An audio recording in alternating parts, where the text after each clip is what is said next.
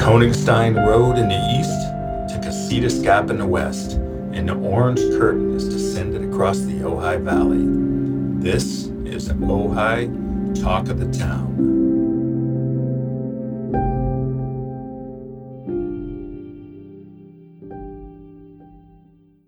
Hi people, I'm Brett Bradigan, editor of Ojai's magazines, The Quarterly and Monthly. Our guests are Stephanie St. James and Cody Creighton of the popular and wildly hilarious Topa Talks podcast. Stay tuned and strap yourselves in. It's going to be a wild ride.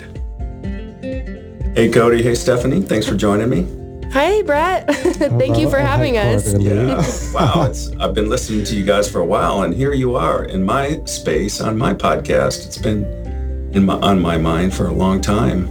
That's awesome. I'm so curious about your podcast. How long have you been doing it? Since the pandemic. That was my dread project. You know, how the world's coming to an end. What was like on your bucket list? Oh, I wanted to do a podcast.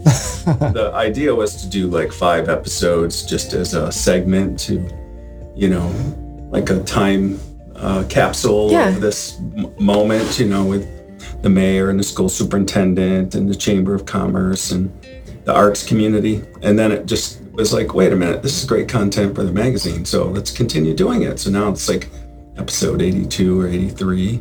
That's impressive. That's a lot of episodes. That's great. Yeah, it's been great fun. I mean, you guys can talk to that. You've been 3 years now? I started in March of 2019, so we're coming up on 3 years. We're almost at 100 episodes. We're so close to 100 episodes. I think we're like 3 away. Yeah. Oh my God. Are you doing anything special? I'd like to. Yeah, we always have grand ideas of really cool stuff we want to do, and then time comes and goes. Yes, I'm well aware of that. Yeah, we have a lot of pipe dreams, and then they don't always play out. But, you know, I'd like a party. I'd like a raffle. I'd like a red carpet. None of it's going to happen. A live episode? A live episode. Yeah, you know, actually, there's been quite a few people who have proposed us doing a live episode, and it's hard to imagine exactly what that would look like. I think we'd have to have a pretty spectacular guest, but it's something we want to do. So if there's any spectacular guests listening. Yeah, I don't know that most of my audience, I look at the stats, you know, from Anchor, which is the hosting platform, and they're granular. They get right down to deal. Like I know that 12% of the listeners aren't in the United States of America. No way. It's like 4% are British. But with the numbers, that means like 10 or 15, 16 people, you know. Yeah, we have some British listeners too. Yeah. I have 4 to 6 Irish listeners. Hello, Ireland. Hello. Hey, Ireland. I'm going to tell a Irish joke, but not this episode. Oh, okay. I got to do my accents, and I have to do a Liverpool accent and a Dublin accent. Liverpool is trippy. That accent is trippy. I love a Liverpool accent. They're always like, hey, girl. I don't know. They're or like, get you be 40. We're going to Merseyside to do nothing, we are. Well done. That was good. Somebody told me it was the worst Liverpool accent they'd ever Were heard. they from Liverpool? No. Oh, then it doesn't count. What do they know? Yeah. They're I don't even think they were from the north of England, so screw them. Exactly. So what are some of your favorite episodes? What you know, looking back, that's a lot of content. That's probably well over 100 hours. You guys do like an hour and a half. Well, actually, when the first year that we did it, we primarily focused on interviewing small business owners, and the co-host I had at the time, Melissa Lamb, we were both very similar. Just got married. Congratulations. Yes, she Melissa. did. Hey, You're so wedding. sweet. It was a gorgeous wedding in Cincinnati. Her and I were similar, where we started getting a little bit of anxiety around the 40-minute mark. We started getting a little itchy, like we don't know how long it should be. And so we kept the first year at 45 minutes interviews. And with Cody coming on, he really likes to stretch my anxiety to the limit. And so, yeah, we've had some like hour and a half, hour 40-minute podcasts, which have been really fun. Well, the truth is, I don't know how to shut the fuck up. So when I get a mic in my hand, I could talk for hours. And so 45 minutes is not going to fly for me. I want to do like an hour and a half. Just getting warmed up. Absolutely. Oh, yeah. At 45 minutes, I just woke up. Let's go. Let's keep it up. Yeah. I you know, Stephanie and Melissa had such a great first season, like she said, interviewing all these small business owners and entrepreneurs and just notable figures in the community. And when I got signed on, that was our intention. But then COVID happened 2 months after I joined on as a co-host. So we, we still do guests here and there, but a lot of the time lately, it's just Steph and I, and those are some of my favorite episodes personally, is when Steph and I are just having a good rhythm, having a good conversation. I've said it on our own podcast a million times, but my favorite thing about doing this is that Stephanie and I were acquaintances, and this podcast has really cemented us as like best friend level. I just adore Stephanie, and we're really getting to know each other while other people listen. We're hearing each other's stories for the first time. It's cool. Absolutely. Yeah, and I think that's kind of the fun about the vulnerability and realness of our show, is that we don't talk about any of the topics before we press record.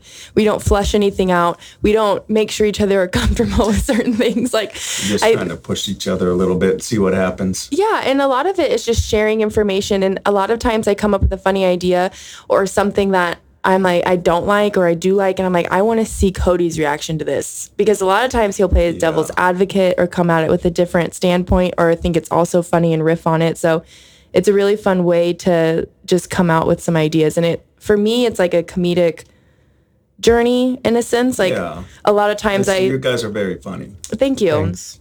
Yeah, I come up with a joke or something that I could see on Saturday Night Live or something like silly, And I'm like, I want to work through this on the podcast with Cody. And I think why our dynamic works really well and why we have such fun chemistry with each other is that a lot of the times we agree on a lot of things, but a lot of the times we have different experiences and viewpoints, and we're kind of polar opposite in a lot of ways. And neither of us have ever, if I'm sharing something that Stephanie doesn't agree with or has no experience in, she never makes me feel bad about sharing that. And I think vice versa as well. And it creates a really cool conversation when you don't shut someone down just because you don't agree or you don't have the shared experience, and it makes for a really cool conversation and a hilarious Any recent examples you can think of where you might have been at odds or at loggerheads? I think a great episode for anyone in the town to listen to is the episode where we kind of bring about the information about the Nest and their posting of supporting the recall election. And Cody and I did have different perspectives on it in the beginning, I think, of the podcast. And I really wanted to play devil's advocate because I think my journey, especially with the podcast, is like understanding and trying to get to a level playing field with people and have conversations where people feel safe and available to express their opinion, whether it be popular or not. Yeah.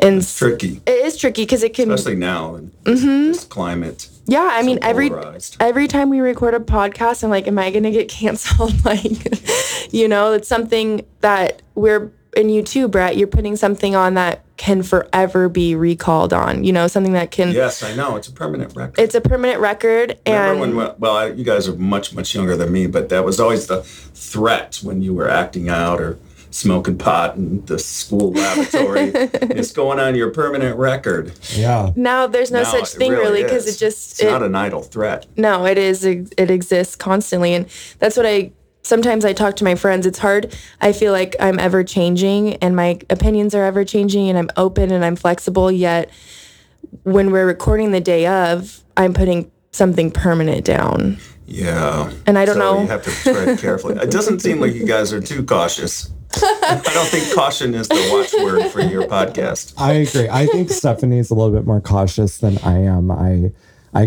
tend to have fun. I like to think I'm more of a jaw dropper, and I do it almost intentionally because it's fun, but I stand by everything. Provocative. I actually disagree. See, here, we're going to disagree. Cody is extremely cautious and has had me edit things out. I actually have edited out more for Cody than I have for myself. Really? Give me an example. You drop a bomb and then you're like thinking, you know what, Stephanie, do you mind like that? It's like give me an example. Mark. No, I think sometimes when we're both in the flow and we're joking a lot, something insensitive can come out in hindsight, and you're like, oh wait, that could really actually not. It doesn't actually represent how I feel in the moment. It just was like we were joking and being silly, and it just slipped out. You're right. Something I'm majorly sensitive about is that we joke about it on our podcast. Sometimes I have a hard time getting to the point because it's really, really important to me that nothing that I say can be misinterpreted or misconstrued, whether it's something that is completely outrageous and provocative, or something that is really deep and meaningful, I want to stand by it and I want to make sure it's not going to be misconstrued. So if I say something off the cuff that is not actually what I believe, then yeah, I would like it edited out, you know? Well, Brett, this brings a great question in general for all of us. Do you feel like, how much do you feel like the responsibility is it on us to make sure that we're understood correctly? As like the host? Yeah, like as you have a podcast, you are in media. I'm sure you've done some writing, maybe, and making stuff up. That's my journey. Show. So, I still do a lot of writing. In fact, how much is it our responsibility to make sure that we're not misunderstood? Well, I think it's also incumbent upon the listeners to have an open mind as well and not take things out of context or try to twist it around on you. And also to have some space for forgiveness and reconciliation. Yeah, perfectly said. I think you had some fun. Well, you sent us some prep questions that had some fun generational like differences or, you know, pointing out some of that stuff. And I think we're in like the internet stage of like... You guys are exactly half my age, I believe. I'm 61. So if you add up your ages, what does that come out to?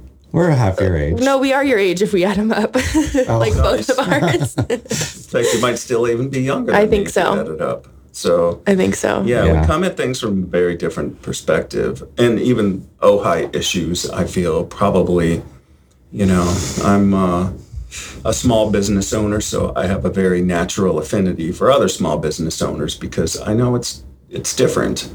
And in my business, I don't have a lot of employees. It's just contributors and freelancers and working in this world where everybody's kind of entrepreneurial and on their own. I love it.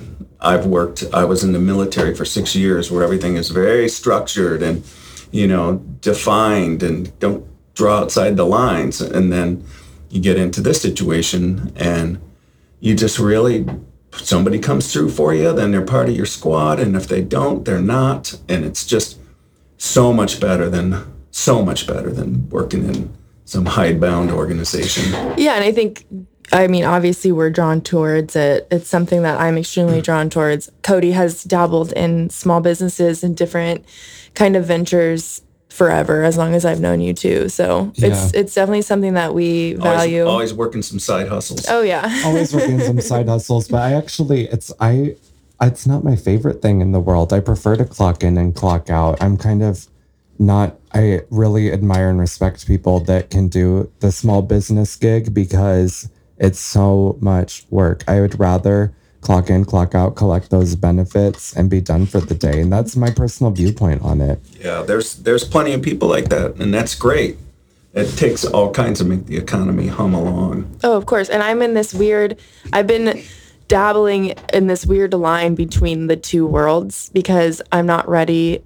There's something inside me holding me back from like going full-fledged with the small business I own and the comfortability. And speaking of which is your small business? You do audio engineering? Yeah, it's called Hand Up Studios. Obviously, it's in Ojai. We help edit and produce and launch podcasts for other people. So there's a lot of scenarios. You've always wanted a podcast. You don't know where to start. It's a scary venture to go out on your own, especially if you have no experience in audio. So we just swoop in and make it really easy and help with that and help you get to launch day. And then we edit episodes for people who have long running podcasts that just need an editor and it's XYZ 1, 2, 3. It's easy. We just edit it and give it back to them. And so we also help produce storylines sometimes if people are struggling with like where to go or how to have like constructive interviews or things that flow. So yeah, it's all over the map, but it's something that obviously I care a lot about. I have a podcast and... Well, that's the proof is in the pudding, right? Yeah. I always say, like, almost as a testimonial of people, so many people want to have a podcast these days. And if they're anything like me, I cannot be bothered to do the research to like, I'm looking at the switchboard that we're sitting in front of right now. And I'm like, that's really pretty. That's neat. I have no idea what is happening. I have no idea how to do anything. I know how to sit down, talk, and leave. And I think that if you're in my boat where you have something to say, you have experiences you'd like to talk about, or you'd like a podcast in general, find Hand Up Studios or someone like Steph that could do all the work for you in this case. Yeah, we'll post up some info in the notes. Thank you. Yeah, so another question. that comes up for me and probably for you. It seems like I've heard you talk about that. What is it that Ojai's missing? Like, you guys now you didn't grow up here, Steph, but Cody, you did. You're third generation Ojai. Yes. Yeah. Good research. Yes. I'm like third generation Ojai. And Ojai offers so much for what Ojai is about, which is, coming here to be relaxed, to enjoy nature, to connect with the community. We have a lot of that to offer. I wish that there was more. I see my niece and nephews start to grow up, and I wish that there was something that they could look forward to for their teen years. I think back to my teen years in Ojai, did a whole lot of nothing but wandering around and going to Casa de Lagos, and that was that. Yeah, there's not too much to do for teens, and at risk of who aren't skaters. I was just going to say. Yeah, unless you're a skater or an acting kid, there's not a whole lot for you to do in Ojai. Theater, music. Exactly. Skating. Those are the areas where pottery. I mean, pottery. I think that's a dream of mine, and I think a lot of people share this dream that they wish they would do something with like the bowling alley to make it a cool place for teenagers.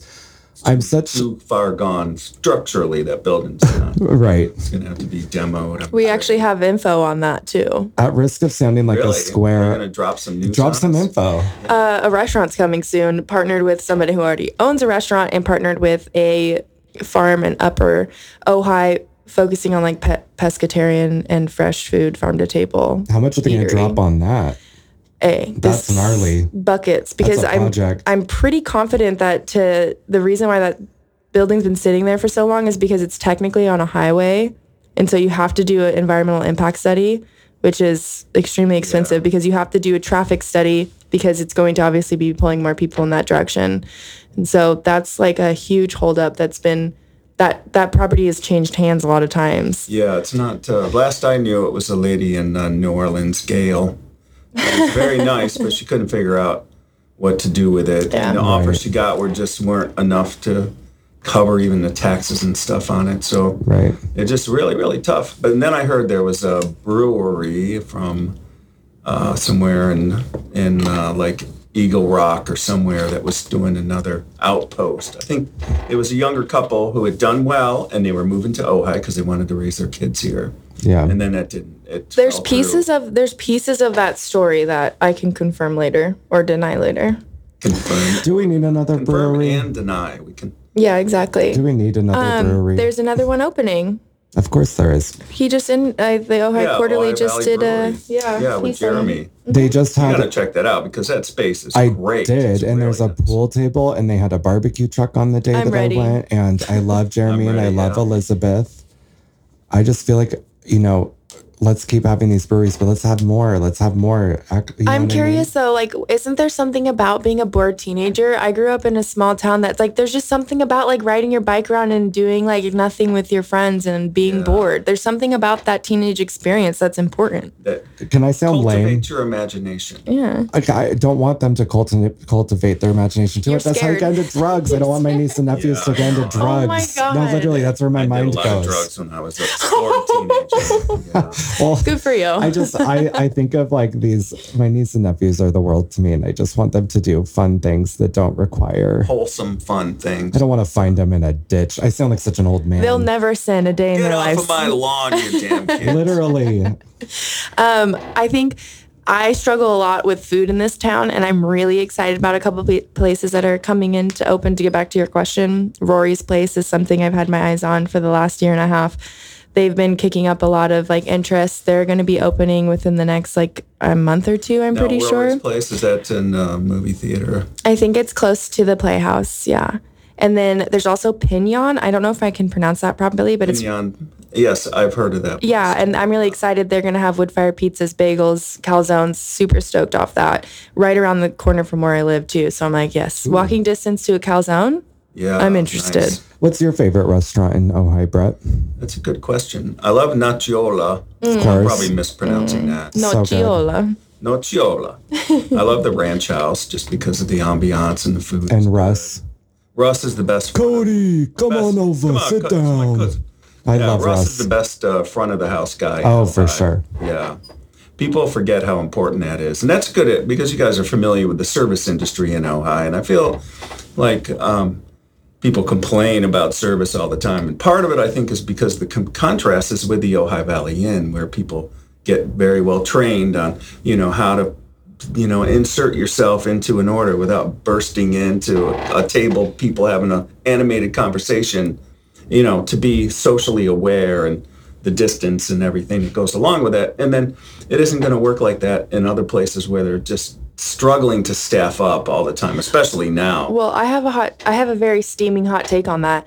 If the rest of the town would stop pricing like the Ojai Valley Inn does, maybe the expectation would be a little lower. I don't want to pay the same amount of money for something that's not at the Ojai Valley Inn, without the view, without the service experience, that's where I get really frustrated as someone who's been in service for years and years and have worked at said place. People's expectations have been ratcheted up. Well, I think it's because of price. I think it's because of price. If you're going to charge $18 for something, then I better get some service and an experience that's worth $18. Yeah. And I understand the complications of food costs, labor costs. I understand that completely, but it's just they cater to the Ojai Valley Inn guests instead of the locals, and I think that's where we get some turnover and some heartbreak. I don't know.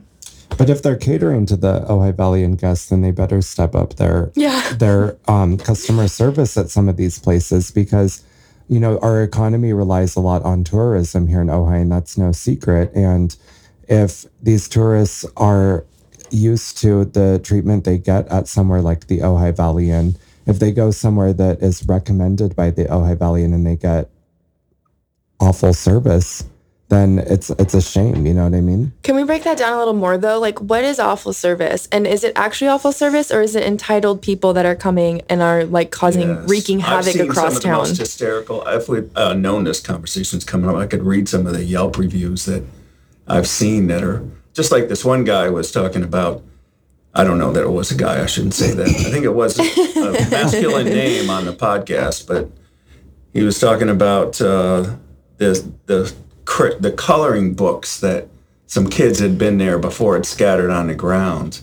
And then he said he was live reviewing, and then the waitress comes over, and I tell her, I don't want too many peppercorns on my pepper steak. And they brought them anyway, and I've had peppercorn. I've had steak au poivre in the finest restaurants in Paris, and I know that's a definite overuse of peppercorns. Wow. People need to chill the fuck out. That's the other thing is, I don't know. I have compassion and empathy for restaurants, restaurant workers, all of that. And I can understand all the scenarios. If I get everything within a pretty understanding, timely manner, I'm they killed it. Yeah. If I put my food order and I get it and it's hot, I'm you killed it. Everything else is a consolation prize. I'm yeah. I think everybody needs to have a job in the service industry at least once in their life. I think that everybody needs to pay their dues, and I think it would make the world a better place, and people would be more compassionate, especially nowadays. I mean, come on, people. I feel so Germany has that policy, right? You have to do 2 years in the service or 2 years of Is that true? I thought that was Switzerland. Oh, I always thought it was Germany. 2 years in the service. I'm a big supporter of that, by the way. I think everybody should do 2 years in the military, regardless of your social standing, because it's the only thing that brings people together from all walks of life. Yeah, and they have the option, if you don't want to go into the service, you can do volunteer work for 2 years, up through a program, which is great. But I think we should have 2 years of serving, Serve your country, yeah. Have a common cause. I mean, serving tables. I don't believe in the mega the industrial complex that we have here. But if you'd rather have a restaurant complex, I'll be serving the country by serving them meals. Yeah, that's true. I know a lot of people that go through the culinary arts training in the military. I was in the Air Force, which has great food. I mean, compared to nice. having to feed 10,000 people a day. Yeah. What was the food in the Air Force? Peanuts? What did they offer you? Airplane food? We'd just have, pretzels. They'd have strip steaks and wow. shrimp on Fridays. And, it wasn't just, buckets of glop like the Army and the Navy. The Navy's the worst. Well, you've sold me. I'm in it for the food. Yeah, seriously. Free food. Everybody in my family was in the service. Well, 4 of my siblings, including myself, 4 out of 6. And my dad was spent 11 or 12 years in the Army Air Corps and then the Air Force. He told me to go into the Air Force. My brothers went into the Army. Is that something you felt you had to do? Well, I grew up in a very poor small town, not too dissimilar from yours, in Western New York in Chautauqua County. And there was no college path or ladder. If you were to go to college, you went through the service to get either your GI Bill or whatever. They didn't have that after, post-Vietnam when I came through. But I just feel that opportunity to get to, it's the most integrated culture in America is the service. I mean, it's like, 40% white or 50% white, and you're dealing with Dominicans and Puerto Ricans, and you realize that when people say Hispanic culture, like if you've been in the service, you go, well, what does that mean exactly? Like, there's a whole different caste system of Hispanic culture that goes along, and Caribbean and people from Guam and the American Samoa that come into the service. It's like, it's really amazing. The melting pot. So I'm curious, because your experience of being poor, growing up poor, is a huge gateway to service, obviously. And that's something it was the only way out. And that's something they use to their advantage. And some people can lean on it. Yeah. So some people could see that, it was a positive experience for you, which I'm obviously like thrilled. Not all positive. I mean, plus it's the rosy hue of memory. Right, of course. Distance always helps, right? Yeah. But it's definitely a way that our government kind of feeds off of, that opportunity, which can be looked at as like not great. That's true. It is. I'm just curious what the take is, because, I'm not a belligerent, bellicose person. You don't seem like it. Peace and loving awareness. No, yeah, that's the vibe you put off, Brett. So. Oh, thank you so very much. Speaking of vibe, you guys talk a lot about pop culture, and I'm a big fan. But we probably have different takes on things. Yeah. Like, for example, I don't know if you ever heard this podcast, Who Weekly. No, I haven't. But it's very much like how you guys come off. You got to listen to it. And that's all it is hot takes on the Real Housewives. Oh, yeah, I'm in. And so what's your hot take on the Real Housewives?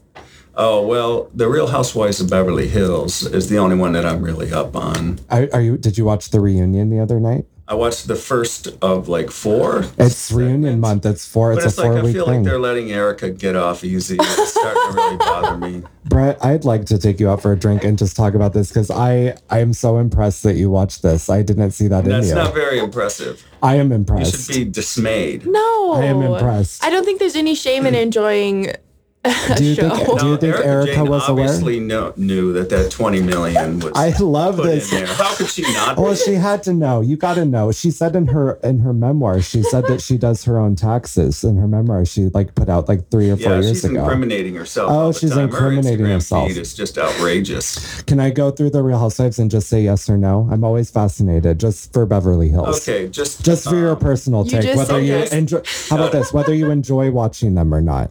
Okay, you're going to talk about the individual cast Crystal members. Minkoff. Pardon? Crystal Minkoff. Oh, the new one. The new one. I think she hasn't really found her place yet. So is it a no? She's going to have a good second season. That's a not certain. Okay. How about Dorit? I love PK. I think he's the most amazing. He's funny. Yeah, he has this trophy wife, and he's like this short little fat guy from Essex. Yes. And how could you not like him? Well, Dorit truly looks like a Barbie, and I think she takes pride on the fact that she does. And I think she loves him. I think that they have a genuine love, don't you? I do. I've come to accept that. It's obviously started as an arrangement. Of course. Yeah. She's a character. How about Kyle Richards? I like Kyle. I know somebody who knows her husband. He does business with him. Mauricio, handsome devil. He's the most handsome Real Housewives husband. But he's a bit of an operator. Oh, really? Didn't they have some kind of a dispute with him and the Hiltons? Oh, yeah. That's what caused the rift between Kyle and Kathy Hilton, sisters. That's right. Yeah, Paris Hilton's mom. He stole some business and started. This is doing it for me. This is doing it for me. Stephanie doesn't watch it, but she's very supportive of my lifestyle, which is watching it. Do you watch the Salt Lake City Housewives? I've heard that's good. Absolutely. Get into it, Brett. They're on their second season. They are such a good cast, and there is also legal trouble, similar to Erica Girardi, where there's a woman on it named Jen Shaw, and she, during filming on this season that they're airing, gets busted by the feds for running a telemarketing scheme. Oh, yeah. This is notoriously Utah related because it's like the home base of all the multi-level marketing scams in America. Oh my, did you watch Lula Rich? That documentary series? It was about MLM and pyramid schemes, and it was about it's on Amazon Prime, and Christian prosperity gospel stuff. Mormon. And it's these leggings. Maybe you've heard of these parties that primarily women were having of like leggings and all these fancy patterns. And it was a huge, I encourage you to watch it if you have Amazon Prime. It was really fascinating, actually. Yeah. Are there more housewives we have to get through? Oh, yeah. Garcelle. How about Garcelle? Oh, I think she's great. I think she's got she keeps some it real. personality. She keeps it absolutely real. I feel like she's a bit, she's getting, they kind of gang up on her a little bit, I feel like. Oh, absolutely. Like she said, she doesn't, girls. She says, she says she's the first Black housewife on Beverly Hills. And she says that, she never feels like she quite fit. She doesn't feel like she fits in. And I think that's kind of apparent is that they don't really welcome her in the way that they welcome other housewives that have joined. Also, how important of that experience to show on screen, because how many Black women feel like that every day? Well, that's good. It's actually like it's really actually like, okay, this is what it's like for us to come into a room and be the only person of color, and to have people not know how to act or be stilted or be evasive or overly effusive, which is probably just as discomforting. 100%. Well, she says on an episode, she asks the women, she says, have you ever been in a situation where you are in a room and you feel like you don't belong?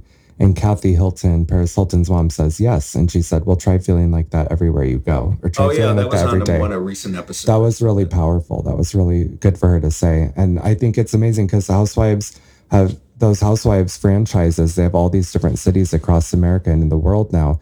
And notoriously, for the past however many years they've been on, it's been primarily white casted. And except for Atlanta. Except for Atlanta, which is also kind of problematic in my opinion, because they put all Black women in one city to film with, and it felt like it was a niche corner of the Housewives franchise market. And now they're really adding more Asian Americans, they're adding Black people, they're adding people of color, they're just Mormons. Well, Salt Lake City, they're all Mormon, and that's being Mormon is not a personality trait. I hate to tell you this, but they act like it on that show. Well, I could argue with that, but that's okay. Well, I'm fascinated by Mormons because that's not far from where I grew up. Every weird religion in America started in Western New York. Yeah, really. The Shakers and the Oneida community and the Amanas and the Quakers. Mormons. The Quakers, they came from England, but there's a lot of Quakers there too. Yeah. I guess I get a kick out of it because I'm so separated from that kind of lifestyle and culture that when I watch it, they, say, I hope this isn't embarrassing because I'm a Mormon. I think, why is it embarrassing? They're having a cocktail, but I'm so separated and removed from the lifestyle that could be seen as shameful that it hits different for me, Yeah. But it's fascinating. There's all different kinds of Mormons. I don't know if you come across that book, Educated, the Tara Westover memoir. Mm-mm. But her parents had a junkyard, and it was like the most unsafe place you could imagine. And her dad was this end days fundamentalist, expecting the end of the world, and they had a horde and ready to go. And it was just like her brothers would beat up on her all the time. It was really horrifying. And she managed to escape through the help of her grandmother, I think, mostly, that provided a refuge where she could read books and dream of bigger dreams. And she got to Princeton and is having a brilliant career. But the escape velocity to get out of that weirdness is really, really hard. Yeah, it reminds me of Scientology, which now has a building in Ventura County, which is less than ideal. Larry Hagman's old place is now a celebrity rehab center. Is it? Mm-hmm. Is it? Have you ever been up there on... No, I have not needed to check in yet. No, I'm not quite A-list. I'm not quite A-list. How? Yeah, what list do they? Sutton Strachey. What do you think of Sutton? Oh my God. I'm on Team Sutton now. Are you on Team Sutton? Because she calls Erica out. Yes, and everyone else is so afraid of Erica. Not Sutton. I wish she would just you come at me, you're gonna come. Okay, let's do it. I wish they'd just throw down. Right, Erica is so intense, isn't she? Or what? She's a bully. Or what? She's so intense, and Sutton and she talks does like this. She's got this husky voice. I kind of like that. I think she's a drag queen in this impersonation. Well, she is a drag queen in her own right because she's Erica Girardi, who is now divorcing from famous LA attorney Tom Girardi, who was involved in the Aaron Brockovich cases. That's where all this, for people who don't watch the show, but she has this character, Erica Jane, that's this pop star, salacious, sexy sex symbol. And she starts getting this voice when she's Erica Jane. And then when she's Erica Girardi, she's like, my husband. I had no idea what he was doing. Yeah, it's intense. Right. Yeah, she's quite the character. Last but not least, yes. Lisa Rinna. Yeah, Lisa is a little pot stirrer, isn't she? Always stirring up the shit. Yeah, she is. Do we need that though? Right? We need someone to do that. It's getting overboard. I think that show's about 55% casted or scripted. It's very produced. Yeah. Sure, of course. So you can't really tell what's going on. I do miss Denise Richards because she was easy to mock. She was high all the time. Easy to mock. She was always drinking tequila. She's always stoned. But it just makes Charlie Sheen seem like a sympathetic character. Right. Hilarious. It made her husband come across odd, though. Her new husband, Aaron, was very strange. Yeah, wasn't he some kind of a cock shaman? He was like a cock shaman, and he thought Big Pharma was after him. Hearing Brett say cock shaman, just like, this interview's the best interview we've ever done. Oh, no. That's going to get endlessly circulated now. Bring it on. I doubt Make there's it a much gift. Overlap in our audience, so let's bring it. There's about to be. So you talk a lot about the, woke culture issues, and I don't want to put that down, but it is like I'm trying to figure my way through this because, when back in the 80s, there was this great book about the Chinese Cultural Revolution written by somebody who had gone through it. And I don't know why this brings to mind, like, we're nowhere near the level of what was going on back then. And this is in the China in the 60s. But these students, like, it was Mao trying to reinvigorate the culture through the revolutionary fever that, the Communist Party had back in the 30s and 40s when they were fighting the Japanese and the right-wing Chinese, Chiang Kai-shek, and then they took over the country in 1949. It was very clever, but there was that unity and solidarity they had that they were missing. So he just tried to turn everything up and all become revolutionary. So what happened is the teachers, tried to do this. The students basically revolted, and it was just the scenes of torture and mayhem and the murders and everything that went on. It got completely lawless for a couple of years. Got way out of hand from what Mao could imagine. He had to bring the military in, but the military was also going through where the enlisted men were going after the officers and so forth, and it was like a really tumultuous time. And I see some of that, going on with the way, in a metaphorical sense, where people are being Mao-Ma'd right out of culture and vanished and so forth. And I think about, we were talking about this the other day, Eric Clapton and Van Morrison are getting in trouble for being such anti-vaxxers. And what does that mean? Does that mean we can't listen to Eric Clapton music anymore? I hope not. I love Eric Clapton. But I can see, we go with, Woody Allen, that's a completely different story. Is that, is that the fruit of the poison tree now with Woody Allen? Well, Woody Allen, I think, here's what. I think that a lot of it comes down to personal experiences that you as a consumer of media and of people and who you want to support. And as Stephanie always says, that we vote with our dollars. And so it comes down to our personal experiences and your values and your beliefs of who you'd like to continue to support, who you'd like to forgive, and who you'd like to just no longer deal with. I would not watch another Woody Allen movie probably ever again, because I think Were you a fan before? No, not necessarily. I was never I was not a fan of his, but then there's people where, I think it comes down to personal experience. I think it really depends. I think that if you're going to do the crime, you got to do the time, but that's in the court of public opinion. It gets a little the blinds get blurred as to all that, you know? Yeah. What do Well, you I think? look at like Louis C.K. is a good example that, you know, he was doing some pretty heinous stuff, but he's also very funny and obviously weird and disturbed. And people that know Louis closely, they want to get him back into the fold. And Right. what's it going to take? What's the redemption tour for somebody like Louis C.K.? It was maybe not anywhere near as heinous as Woody Allen. I think that this has been going on culturally forever. Louis Armstrong beat his wives and everyone celebrated his music. It's not something new necessarily. I think what's new is really trying to decide whether or not we can separate the art from the artist and what that means to our own beliefs and our own values and how that plays a role in how we view the world and ourselves. And I think that question is becoming really important with these things.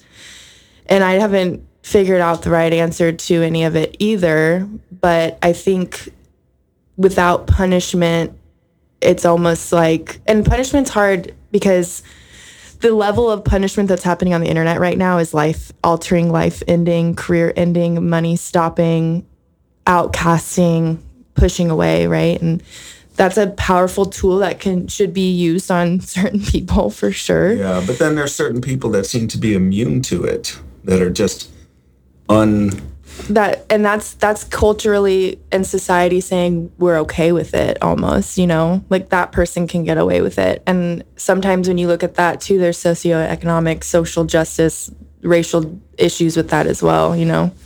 I grew up as a Raiders fan, and there's like a huge controversy going on right now with John Gruden. Just quit. Yeah, and he was a coach when I was a child, and he's just come back and started coaching, and it was like the fans definitely welcomed him back with like open arms, and we were super excited to have him back and that legacy. And for him, I mean, here's the thing I'm not surprised at all that John Gruden's racist. And the fact that he came out and said that he doesn't have a sliver of racism in his body, that was like one of his responses, is so tone deaf and so ignorant, in my opinion, to be a white man that's successful in sports and to not be aware that you're racist by proxy, that like just I'm racist. Everyone's racist. Like the fact that that we're even aware of race makes us racist. Well, it's just or racialist. Yes, especially like as a white woman, I'm not afraid to admit that I've been raised in like a racist society with things that benefit me more than others. Like that's something I can be aware of and work against for the rest of my life. And I think that's where woke culture comes up. If we want to like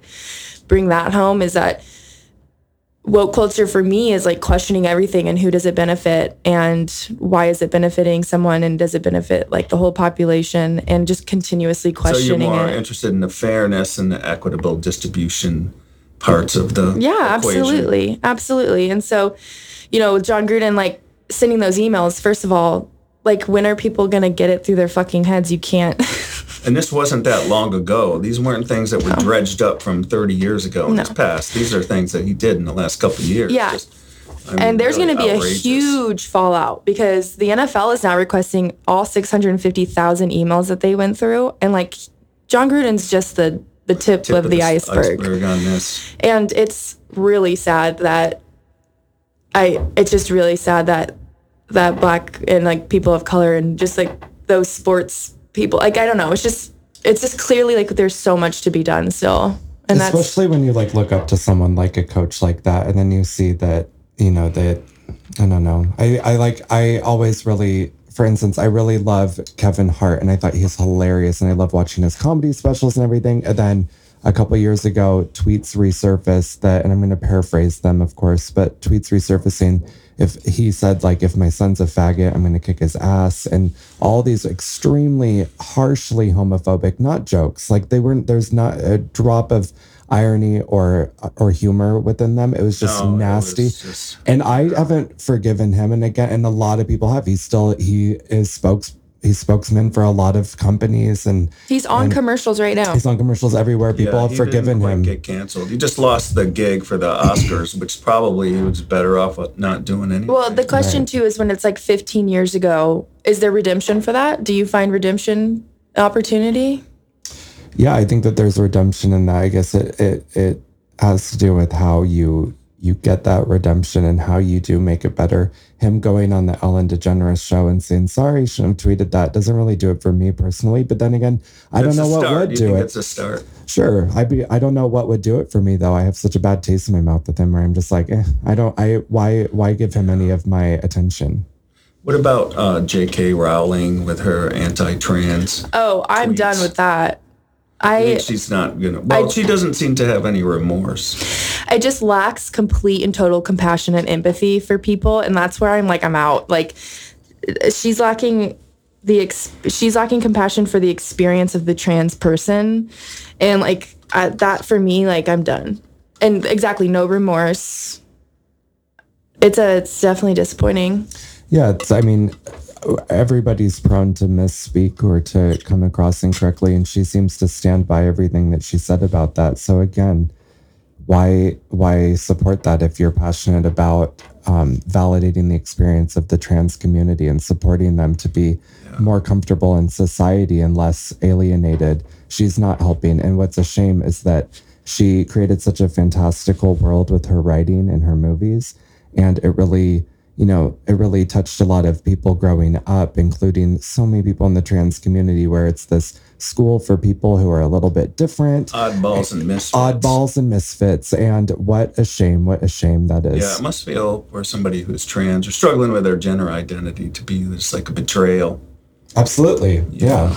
Well, it also just weaponizes the internet against trans people for people who agree with J.K. Rowling. I think the impact isn't necessarily J.K. Rowling's words themselves. It's how people use them against, if that makes sense. The efficacy. An amplification that she gave to their prejudices and their exactly. hate. It almost says it's okay that you feel this way because I feel this way. It's an allowance. But I think I sent you in the notes a little bit, when I was growing up, and there was a lot of, I grew up next to an Indian reservation, and the Indian cultures had a very open-hearted view of gender differences. And I'm fascinated by that because this is all changing so fast. But it's not necessarily new. Like the Ojibwas had two spirits. There were people who were trans that, they would go back and forth in their identities, and it was, gave them great power, within their community. Yeah. That's nothing new. I think the people standing in their power is new, and I think having support is new, and I think that that's where that comes from. But there's, gender identity, sexuality, none of it's new. It's just better understood. And my favorite quote that I say a million times is, Maya Angelou, when you know better, you do better. And I think that now we're all starting to know better, and it speaks volumes when you refuse to do better. Yeah, I feel that's kind of the state. Do you know the Frederick the Great story? Are you familiar with him at all? No. Well, he's an interesting fellow. And I'm just thinking about this, and maybe I'm not going to get it exactly right, but, he was third or fourth in the birth order. He had two older brothers, and they died fairly young, so he became the heir to the throne. But his father hated him because he was a sissy. He was very effeminate. Mm-hmm. And he loved to dance in costumes, and he read philosophy and did all this stuff. And he had a couple of situations where he was caught in the act. And the first one, they sent it was the king's page, so the king couldn't do much with him. So he sent him off to some military outpost. The next one was another officer in the army, and Frederick the Great's dad, who was the king of Prussia, made him witness this guy being beheaded. Oh my God. That's awful. His love of his life. It was he's 18 or 19 years old at the time. His dad threw him in a dungeon. He was going to figure out how to get his younger brother to the throne. And the Holy Roman Emperor and the Pope wouldn't let it happen. And he was going to do it anyway, but then he died. And Frederick the Great became the king of Prussia. And wow. 50 years, he was the most amazing.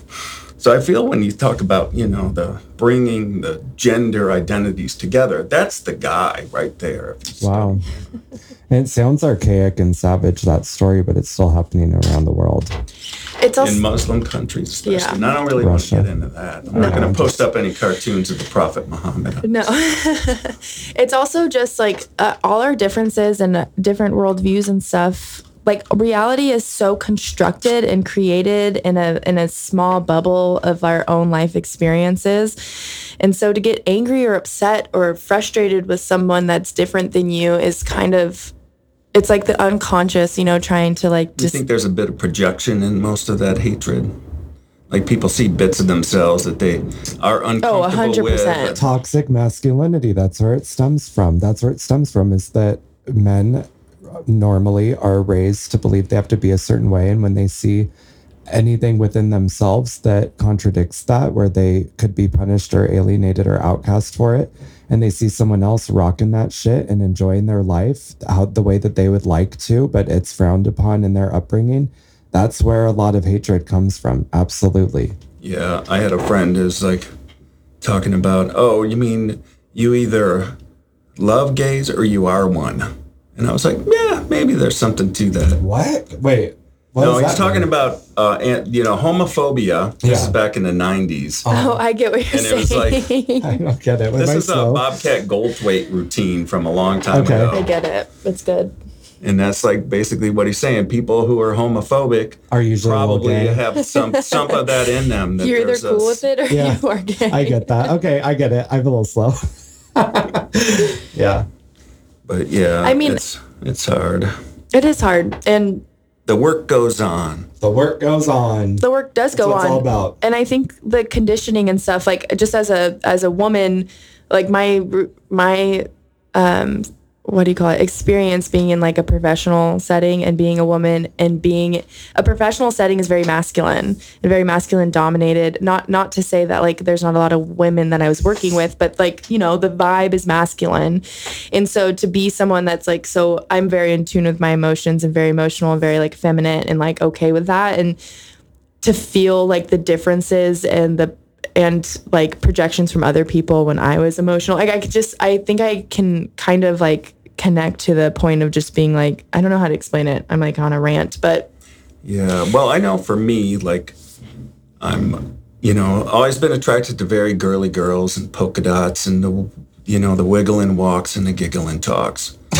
But it didn't work out so well for me. I've been, goodness gracious, 2 bad marriages and almost a third and a fourth. And so I think that you got to develop that part of yourself. You can't go out into the world thinking you're going to find, your twin flame or whatever that's going to make you complete. No. You have to develop those parts of yourself. You have to come together with a partner complete in yourselves to be complete with each other. And if you're looking to match up missing parts of your identity in some other person, it's just not going to work for either one of you. Yeah, 100%. And I think my point to what Cody was saying was like men are raised with like, you can do this and you can't do this. And women get to be like a little more emotional, a little more self-expressive, a little more like whatever. And then when you get into a situation where it's not as accepted, like in a professional setting, it's like a identity crisis almost where you're like, what am I allowed to feel? I think it's getting better. I mean, probably the most, my favorite world leader of the last like 20 years is Angela Merkel. Oh, yes, Germany, right? She has to take care of so many horrible egos just to get through her day, because these men that get to the top ranks are all malignant narcissists. And then she has to manage them. Like, there's a great story, and I'm probably not going to get it exactly right, but something to the effect that there's like a big summit meeting with Putin, and he brought his German shepherds into the meeting because he knew that Angela Merkel had been bitten by a pack of dogs when she was a kid, and he knew she was cool. Is anyone surprised? But she Putin. She shivered for a second and then proceeded like nothing was amiss.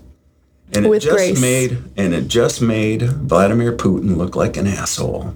That's easy to do. Perfect way to play it. I don't know. When she must have to deal with the craziest egos of all time, and so that probably doesn't even faze her anymore. You know what I mean? Yeah. Have you seen Icarus? It like a boss. Oh, the documentary about the Russian doping scandal? doping program. Wow. I love that movie because it started out as one thing and became something completely different. Yeah, you want to not like Vladimir Putin even What's more. that on? It's so good. It's on Netflix. Okay, it like I'll get won an into it. Oscar, I'm pretty It sure. was an Oscar-winning documentary. Yeah.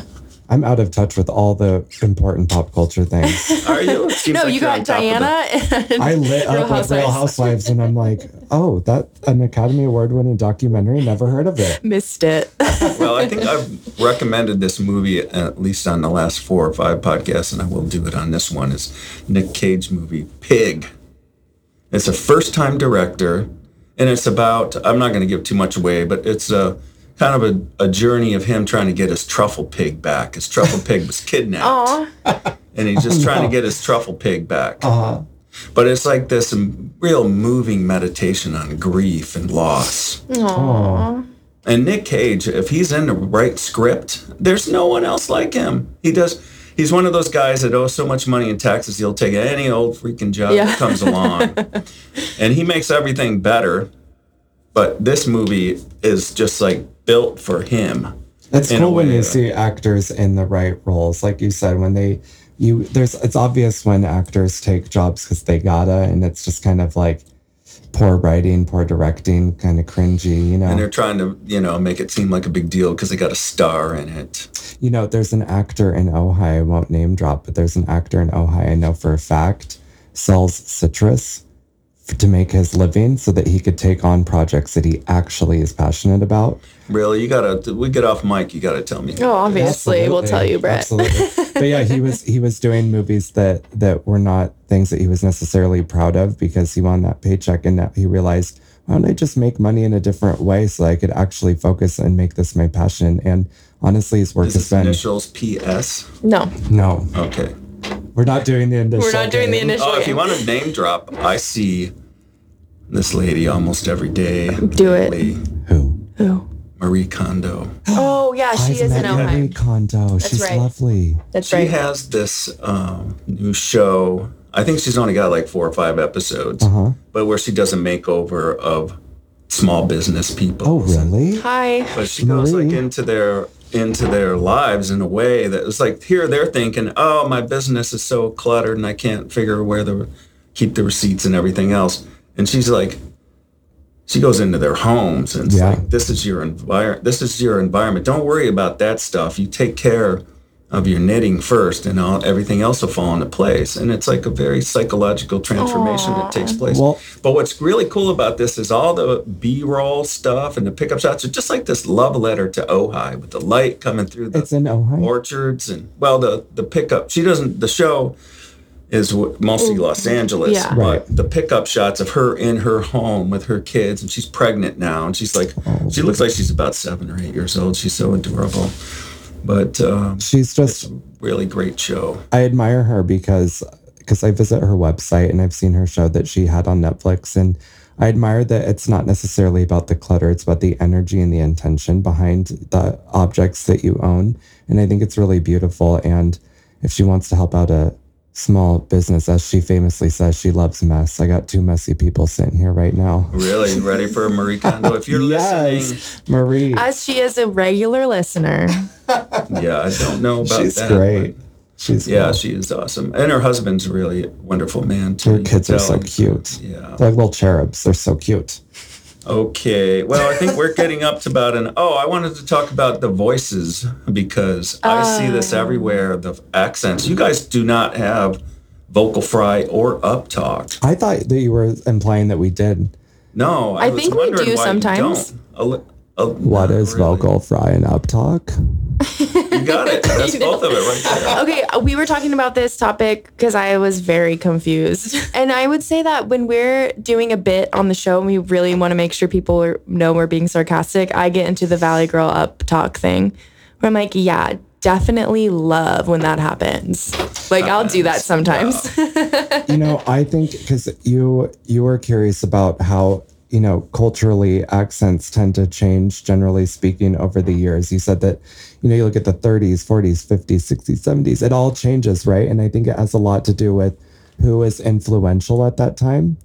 And you look at cultural signifiers. There was that kind of mid-Atlantic accent that was really popular. Like William F. Buckley. Yeah, and that's because all the actors were talking in that mid-Atlantic way where they spoke a certain way. Now, fortunately or unfortunately, however you decide to look at them, mine and Stephanie's generation comes from our teenage years were consumed by Kardashian-like people who have that kind of vocal fry. And so the uptalk. And the uptalk, and I think that's where it all stems from. Maybe uptalk comes more from like the 90s with things like Saved by the Bell and Clueless and things like that. Yeah. So I think that media has a cultural impact on the way people communicate.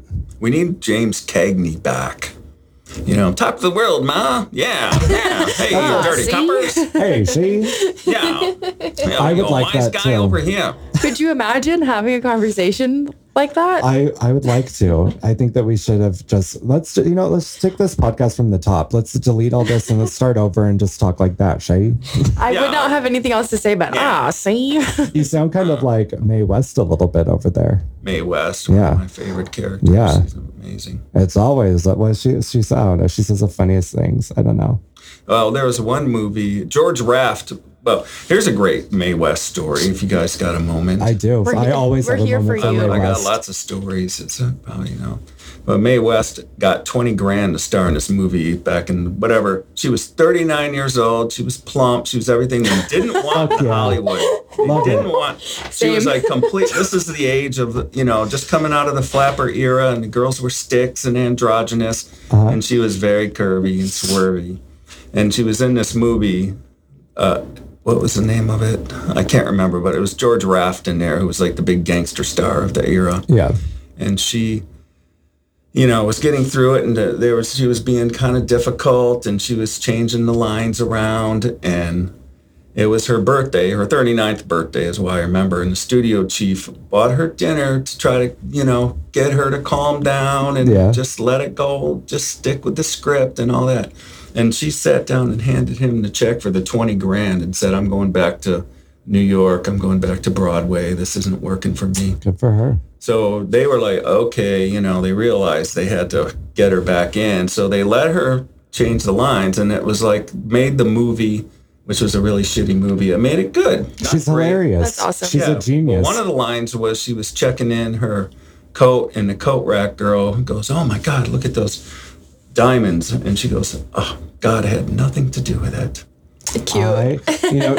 She's so clever, and she's also. It was, oh goodness, look at those diamonds. And she says, dear goodness had nothing to do with it. She is a master class of innuendo, and I think that she's amazing. I love her. She always says things like, a hard man is good to find. Like she just says like things like that. Like so. And this is during the Hays Code when they had to be really careful about that. She was the second highest paid person in America in some portion of the 1930s. Yeah. That's amazing. I fucking love Mae West. Incredible.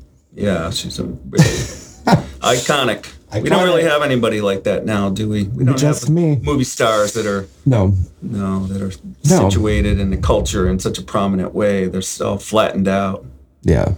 Well, it's just also the gates have been like kicked wide open with all these streaming services and the amount of channels. Like it's not, the media isn't funneled in the same way, if that makes sense. Like Mae West was so popular because it was like, 5 movies came out that year? I'm joking, but you know what I mean? Like she was wildly different. Now it's hard to kind of break the mold it's hard to break the mold these days. Yeah, I think there's a moment. I think it's like there's just so much saturation of media that people's attentions can't keep up. It's impossible. Yeah. I love it. Yeah, I do too. I think it's good. I love it. Endless opportunities to watch great TV. Yes. Truly. It really is. So let's sign off now. Do you have anything clever to say? Nothing clever, go. but this was 1, 2, 3, go. Awesome experience hanging out with you today, Brett, and we really appreciate you bringing us on. We appreciate you bringing us on, and we appreciate what you bring to the community as well. And if you want, the listener, if you want to listen to us, we're at Topa Talk, which you could search on Spotify, Apple Podcasts. Our Instagram is Topa Talk if you want to check it out. It's not for the faint of heart. It's not for when the kids are in the car listening. This is a very cleaned up version. This is, I told Steph before this interview, let's go behavior. PG. We are on our best behavior. And then you dropped a couple bombs anyways. You PG, can't help yourself. PG. I didn't say G. All right, G's. Just thinking out loud. Aside from the juicy hot takes on pop culture, Stephanie and Cody touched on many important issues. One comment in particular that lingered with me was the controversy surrounding J.K. Rowling's injudicious remarks about trans issues. As Cody said, it was very disheartening to hear the ignorance and disregard coming from the very same person who created this richly imagined world in which all the misfits and outcasts could feel at home. There's a corollary about Frederick the Great, whom we mentioned as an example of someone who was effeminate and artistically sensitive in a brutally masculine world, and who not only survived, but thrived. One reason we don't hear much about Old Fritz, as his soldiers affectionately called him, is because Hitler praised him lavishly as the embodiment of the philosopher king, successful on the battlefield and successful in creating a uniquely German culture. He's been shadow banned, in essence.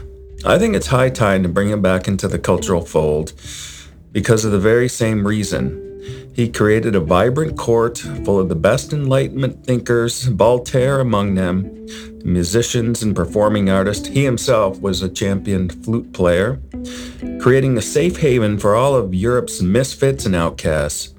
If we can no longer have Hogwarts in the 21st century, we can have Berlin and Potsdam in the 18th century. Well, that's it for this episode of Ojai Talk of the Town. We'll keep an ear out for you.